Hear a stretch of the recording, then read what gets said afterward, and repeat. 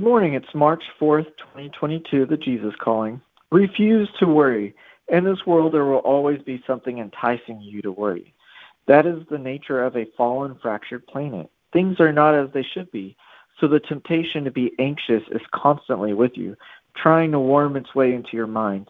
The best defense is continual communication with me, richly seasoned with thanksgiving.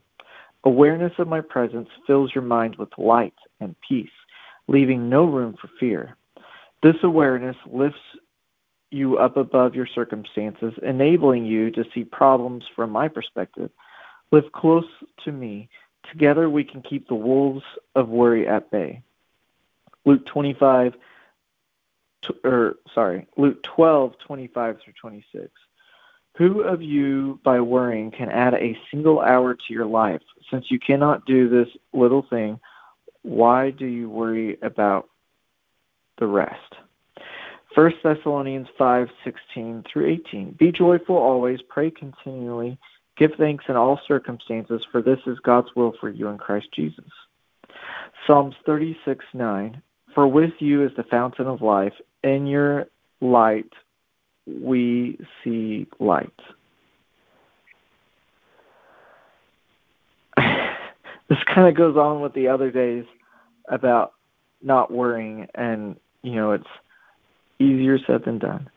But I love how he talks about the best defense is continual communication with me, and it's also the best offense.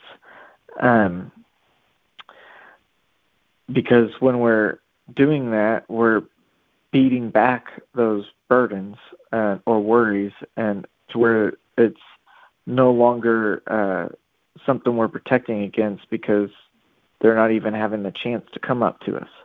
So it's both. And the way we do that is through Thanksgiving. It's hard to,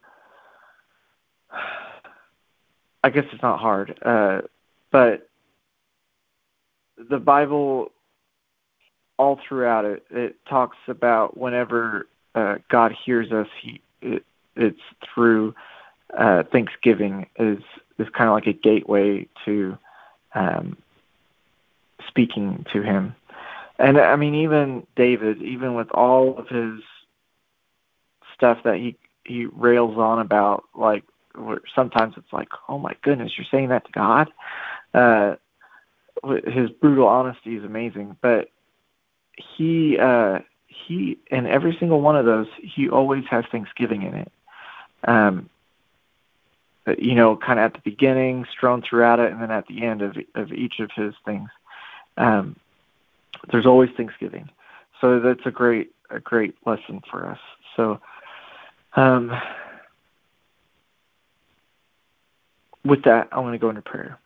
Father, thank you for great examples like David and Jesus, who always showed us how to live with Thanksgiving, how to recognize where you are in our life, and thank you for it. Thank you that we have the ability to pray continually. We have the ability to be joyful always, and to be in constant commune with you through Jesus, being a part of the Trinity, and through prayer and through being in Christ, as he is part of you and you are part of him, and he is in us and he is part of us and we are in him. It's just like a big circle all the way around. We're all kind of intermingled together when we connect with Jesus. And that's mind-blowing. And it's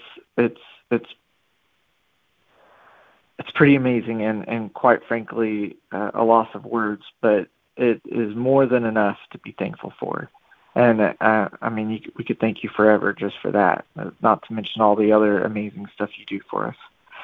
So thank you for that. And I ask that you help us, Holy Spirit, to stay focused on you, Jesus, and on you, Father, and to see you working in our lives, to not let a single moment go by where we're not thanking you for that moment and thanking you about what's going on. And if we are having difficulty, I ask that you show us yourself in those moments and kind of give us that nudge and be like, hey, here I am.